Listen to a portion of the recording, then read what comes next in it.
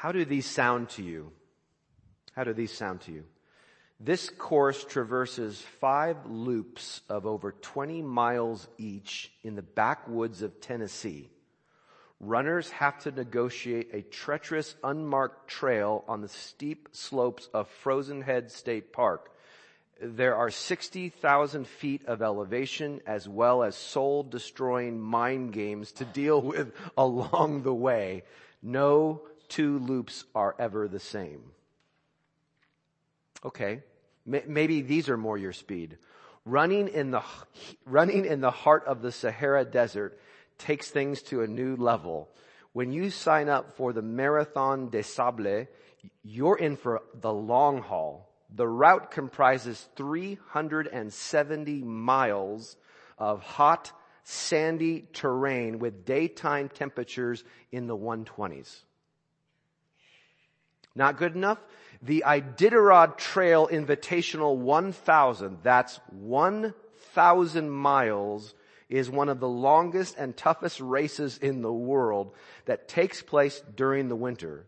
Set in Nick, Alaska, this will testing marathon will have you facing temperatures ranging from 50 below to 35 degrees Fahrenheit, rain, gale force winds, blizzards, mud, waist-deep snow, and more.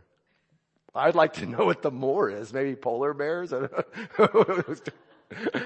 Going to the other extreme, the Jungle Marathon takes place over 150 miles in the depths of the Amazon. It's more of a scramble than a run, with vines, swamps, and trees to disrupt your flow, twisted ankles, intense humidity, and wild animals are par for the course. These are just some of the world's most difficult foot races. They are examples of what's come to be known as endurance running. And as you can tell, none of this is for the faint of heart. This morning, though, God's Word presents us with yet another difficult race.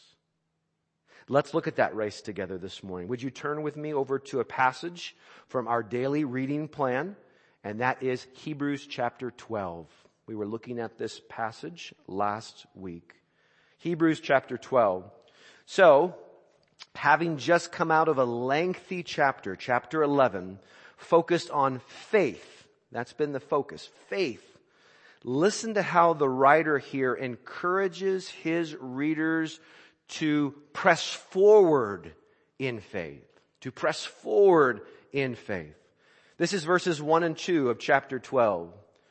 Therefore, since we are surrounded by so great a cloud of witnesses, let us also lay aside every weight and sin which clings so closely, and let us run with endurance the race that is set before us, looking to Jesus, the founder and perfecter of our faith, who, for the joy that was set before him, endured the cross, despising the shame, and is seated at the right hand of the throne of God.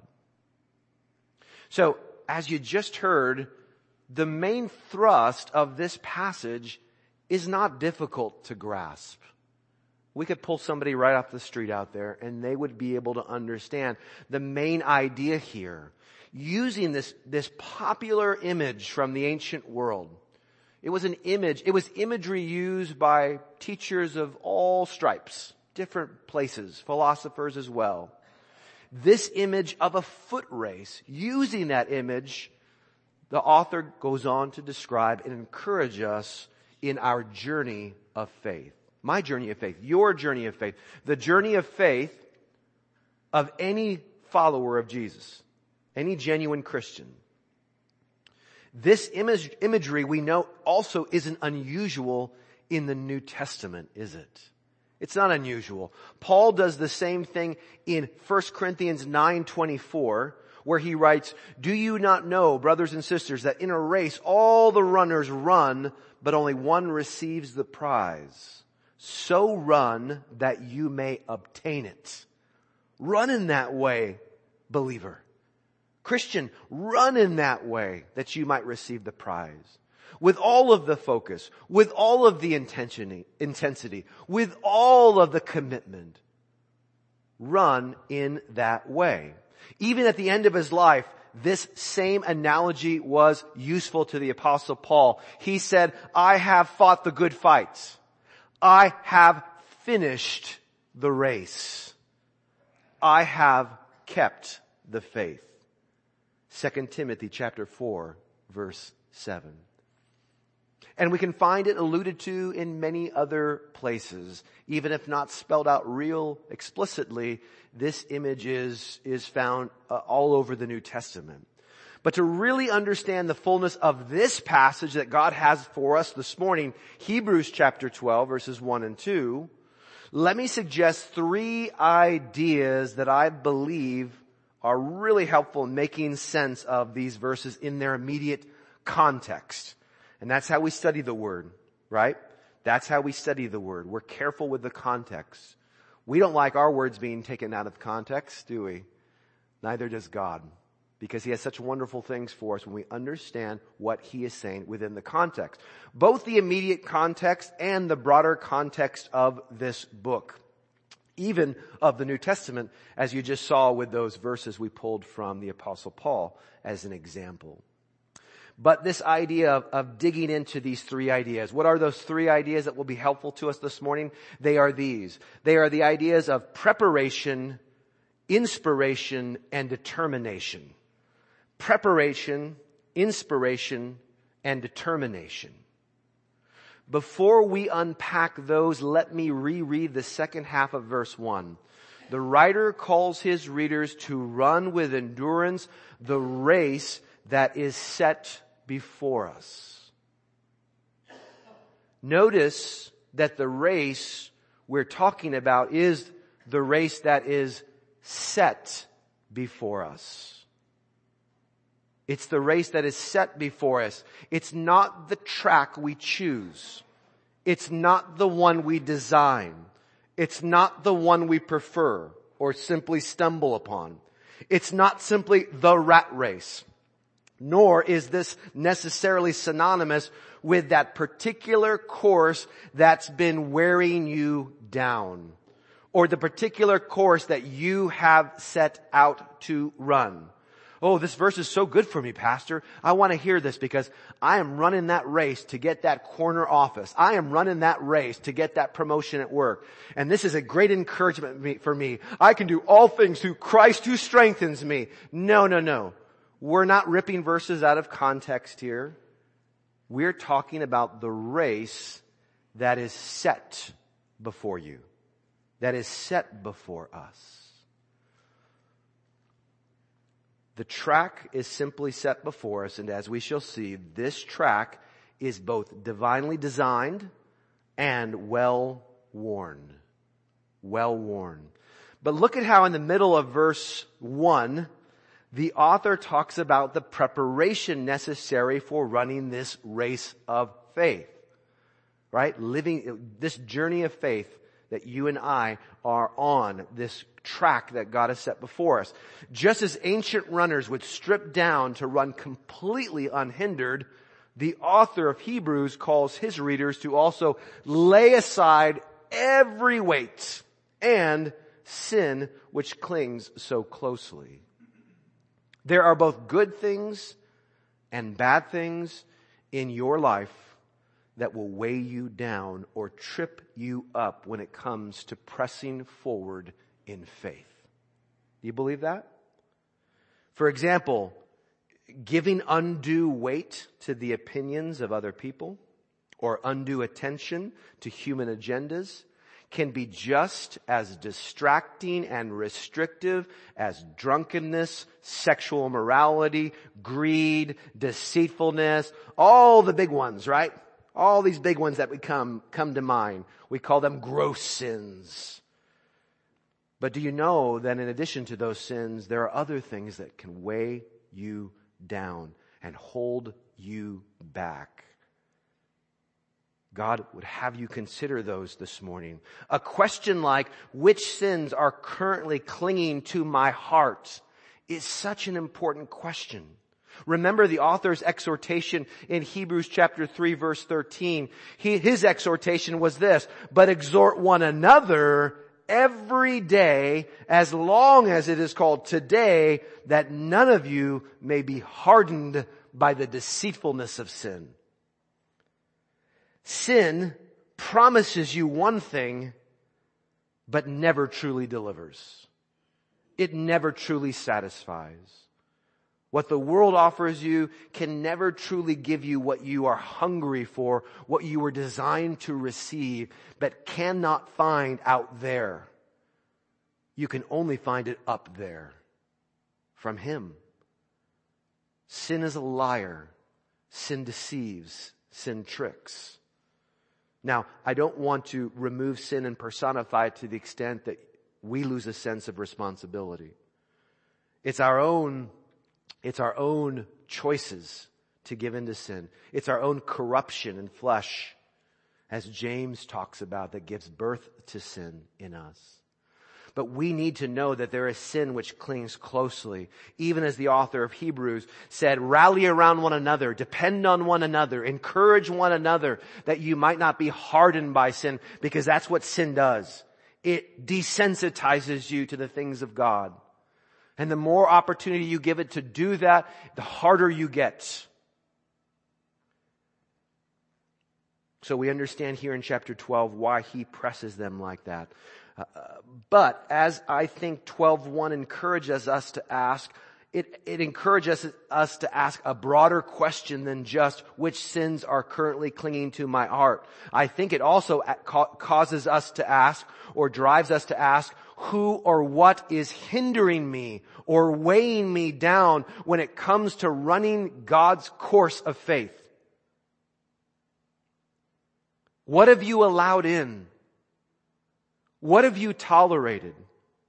What have you sheltered or harbored? What have you fed? What have you exalted that God is now calling you this morning to lay aside? Lay aside. Lay it aside. Brother, sister, friend, do you hear him this morning? It's time, he's saying to you. It's time to lay it aside. It's time to run unencumbered, unhindered. There's a second idea, though, here. There's a second idea that is helpful in understanding this passage. In addition to preparation, it's the idea of inspiration. The author here is encouraging his audience to be inspired, just as an athlete today or in ancient times might have been inspired by those athletes that came before him, came before her. Every follower of Jesus is called to draw inspiration from those who ran the race of faith before us. We're called to go back and learn, hear their stories, know their stories, and draw inspiration. This idea of inspiration actually brackets our passage this morning, like bookends, right? Sandwich bread. It's right there around both sides of our passage. The first inspirational bracket actually points us backward to the content of chapter 11. So the first word of verse 1 is our connector word, isn't it? It's our bridge word. You see that? It's the word therefore.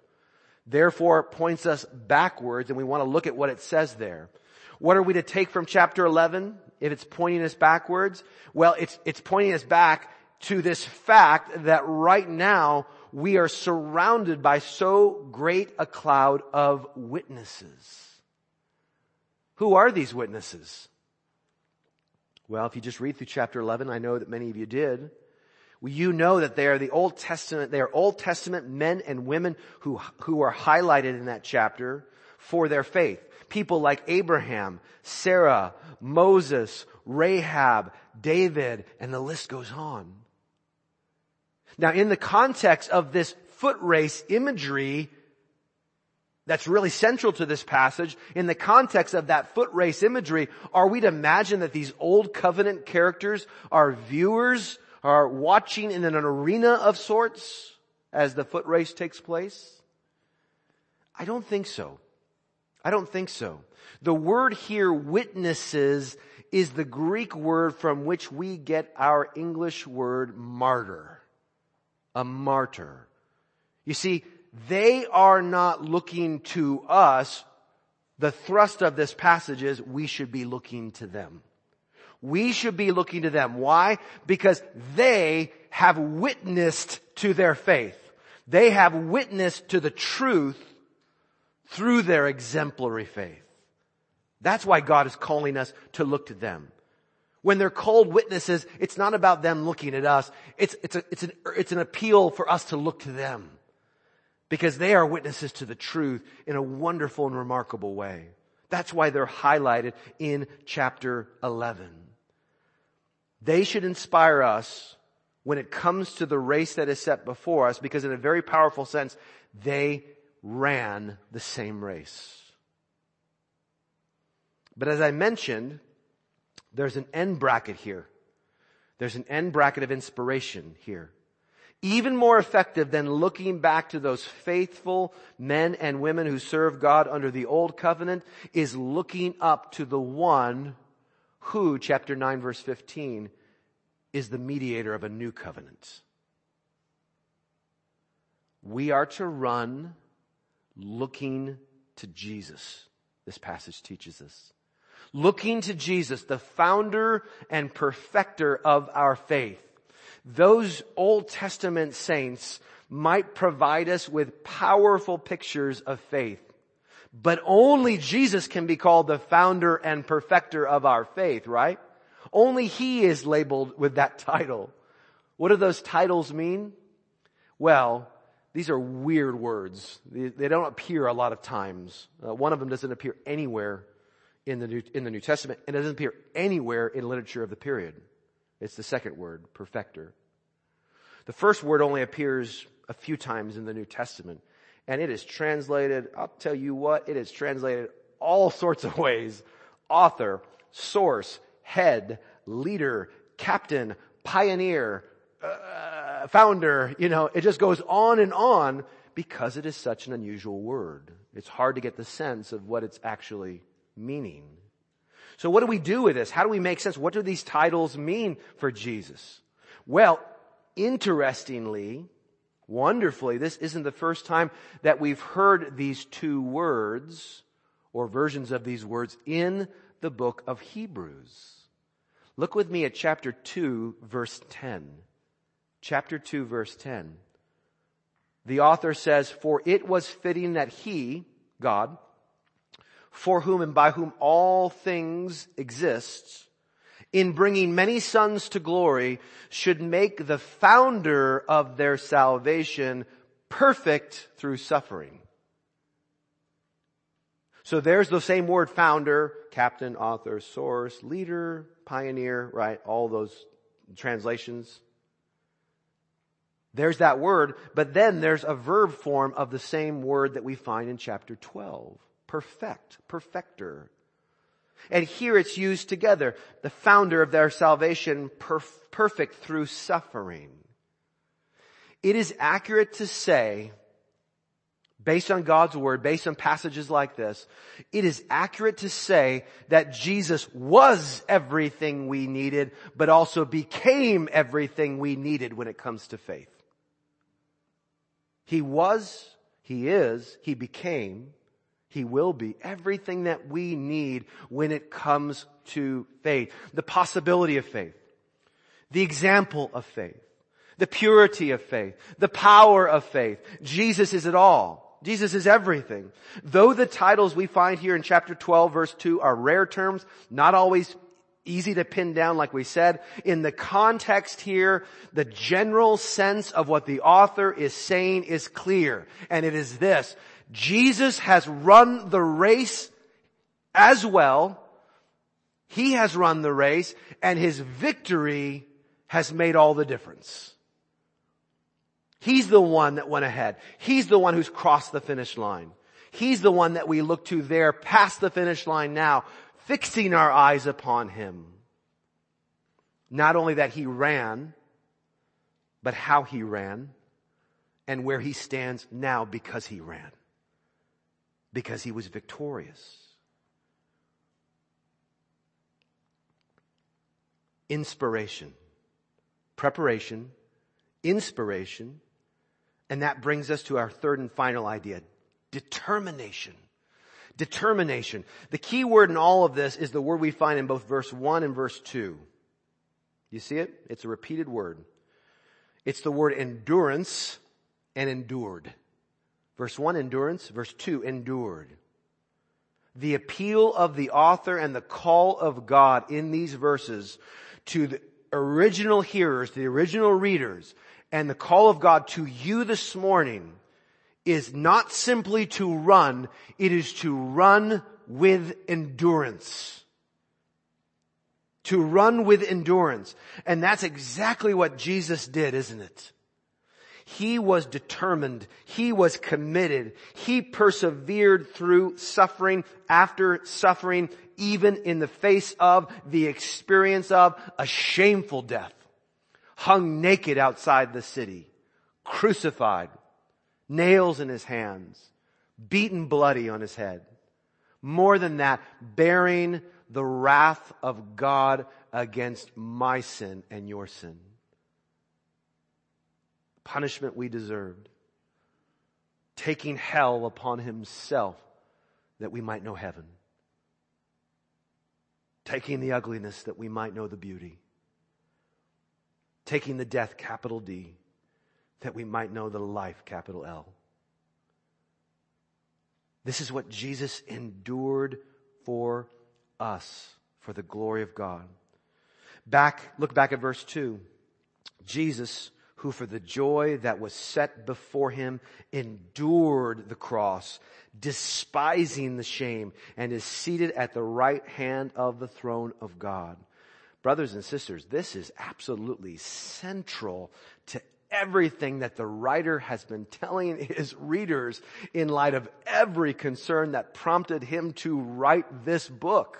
This is central. We know both inspiration and determination are central to the author's point here. Just look at verse 3 of chapter 12.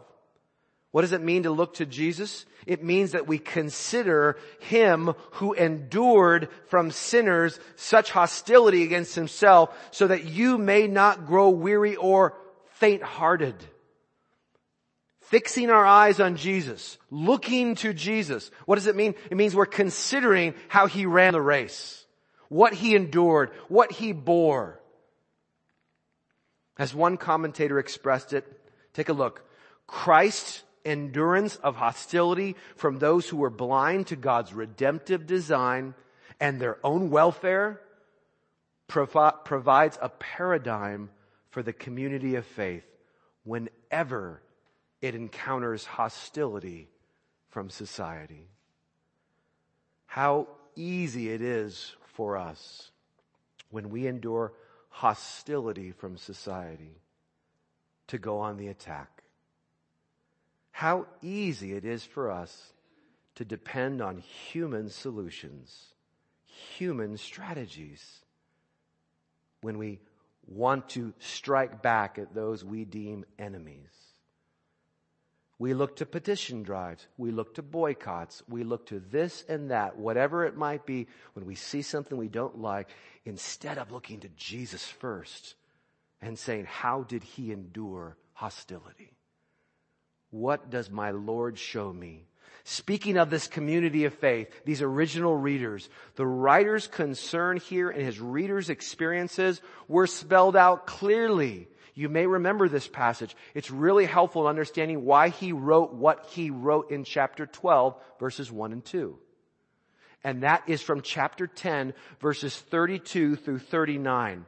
I've kind of paraphrased this, tightened it up a little bit, but you can go back and look at those verses if you'd like to. Chapter 10, verses 32 through 39. The writer says, brothers and sisters, recall the former days when, after you were enlightened, you endured a hard struggle with sufferings. Sometimes you were publicly exposed to reproach and affliction. And sometimes you were partners with those so treated, right? You stood with them. You weren't ashamed to stand with them. Therefore, he says, do not throw away your confidence, which has a great reward. Here it is. Are you ready? For you have need of endurance. For you have need of endurance, so that when you have done the will of God, you may receive what is promised. We are not of those who shrink back and are destroyed, but of those who have faith and preserve their souls. Even as Jesus taught us, the one who endures to the end shall be saved. Brothers and sisters, do you hear the voice of God in your heart this morning? For you have need of endurance, he's saying. Do you hear that? For you have need of endurance. What is the Christian faith? What is discipleship to Jesus? It is spiritual endurance running. That's what it is. It's spiritual endurance running. The hardest races in the world, whether deep in the jungle or baking sands or freezing cold, cannot compare to the spiritual course that has been set before us. And that course requires not physical endurance, but endurance through faith, first and foremost. Endurance through faith. It is a difficult path. And God has never told us otherwise, even though we've tried to distort the picture. Even though we've tried to major on the minors, God has always told us the path that lies ahead. Christ was always clear about that track and what it was like, the difficulty. No race in the world can compare. And therefore, as you endure, brother, sister, as you endure, God knows your weariness. He knows what you face. He knows how you're struggling. And we have a high priest, as we learn in chapter 4, who has run that race, and he knows what you are going through in running that race. And he does not despise you. He does not resent you. He does not look down on you as you run that race. He sympathizes with a deep heart full of love and compassion. He sympathizes as you run your course. He knows. He understands. Please ask yourself this morning. What will it mean for me to run with endurance? Don't leave this in the conceptual. This is not out there in the ether, in the abstract. This is not a museum piece behind glass that you come up to and inspect and go, oh, isn't that interesting? No. Ask yourself personally the question, what will it mean for me to run with endurance? This is not simply a message for those of you who are thinking about abandoning your faith. If that's even the case this morning. I'm doubtful that that's any of you. But we have to clarify, because this message is for every single one of us who shrinks back in doubt instead of pressing forward in faith. And I feel real confident in saying that covers all of us. That's everyone in this room. This message is for us who shrink back instead of enduring in faith. And I know that even now God is convicting many of you about the ways you are shrinking back.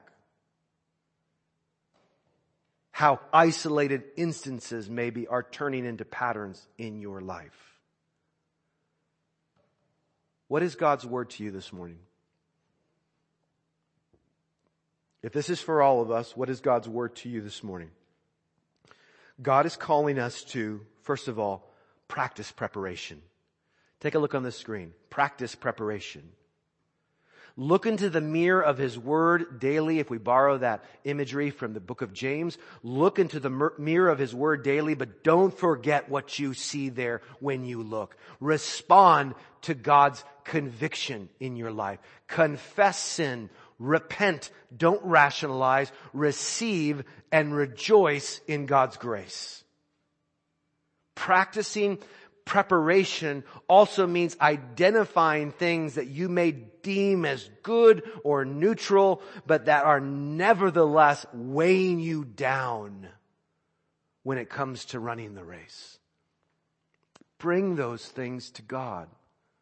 Talk to a brother or sister about the struggle that you are facing. Remember, we're to encourage one another, exhort one another every day, daily, that we might not be hardened by the deceitfulness of sin.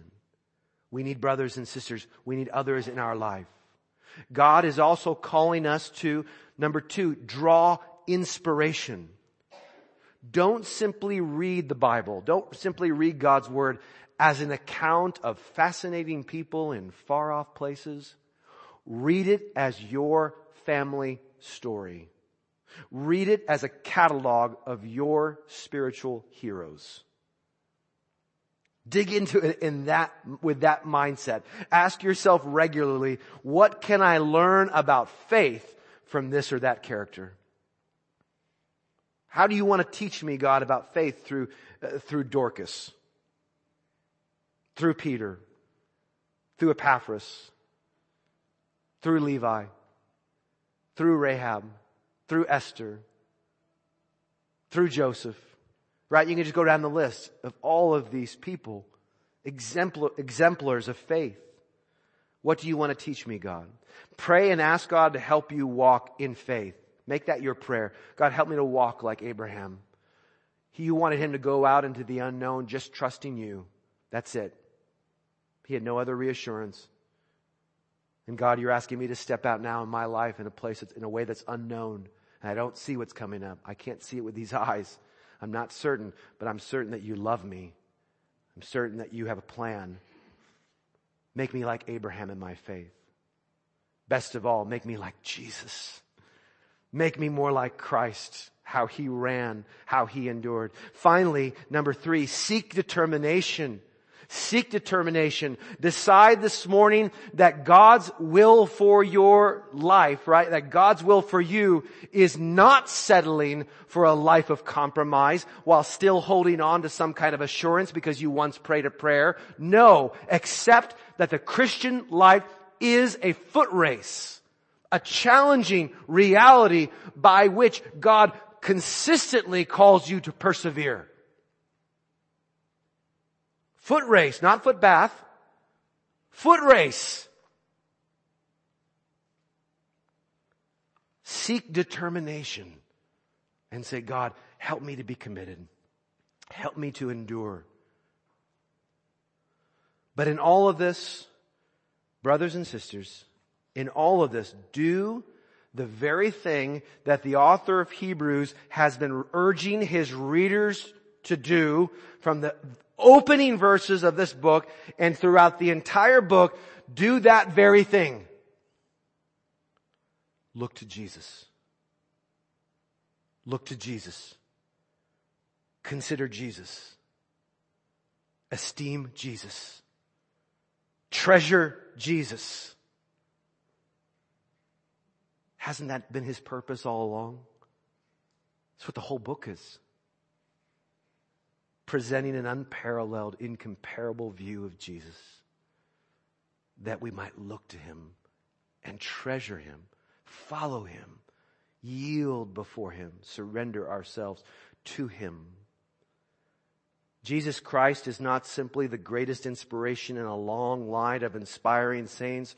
Jesus ran a race unlike any other, and to Him alone belongs the victory of victories. Oh, I think we can do better than that. Steve, I think we can do better than that, can't we? For everybody? Yeah. Amen. Amen. And that's right from the text, brothers and sisters. That's right from the text. It's that victory that makes all the difference in the race that is set before us. We cannot miss this. This is the 5th and final time in this book. 5 times that the writer has mentioned that Jesus is sitting and has sat at the right hand of God. It was there in the opening verses of the book, wasn't it?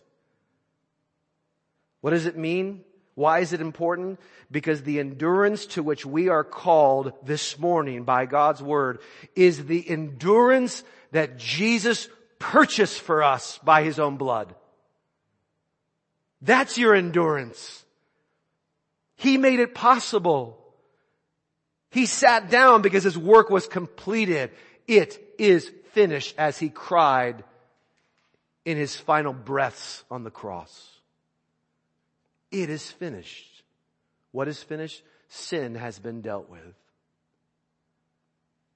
After He had made purification for sins, He sat down at the right hand of the Majesty on high. I think that's verse 3, right? Or 4 of chapter 1. Right at the beginning, it's established, isn't it? And we need to establish that in our own hearts, that is the decisive idea, a decisive idea in this book, all throughout. 5 times. This is the last time. So it's not just that Jesus ran the race and we think, oh, Moses and David are really cool. Sarah and Rahab are awesome. But Jesus is the best of that whole list. He is, but it's bigger than that. It's better than that.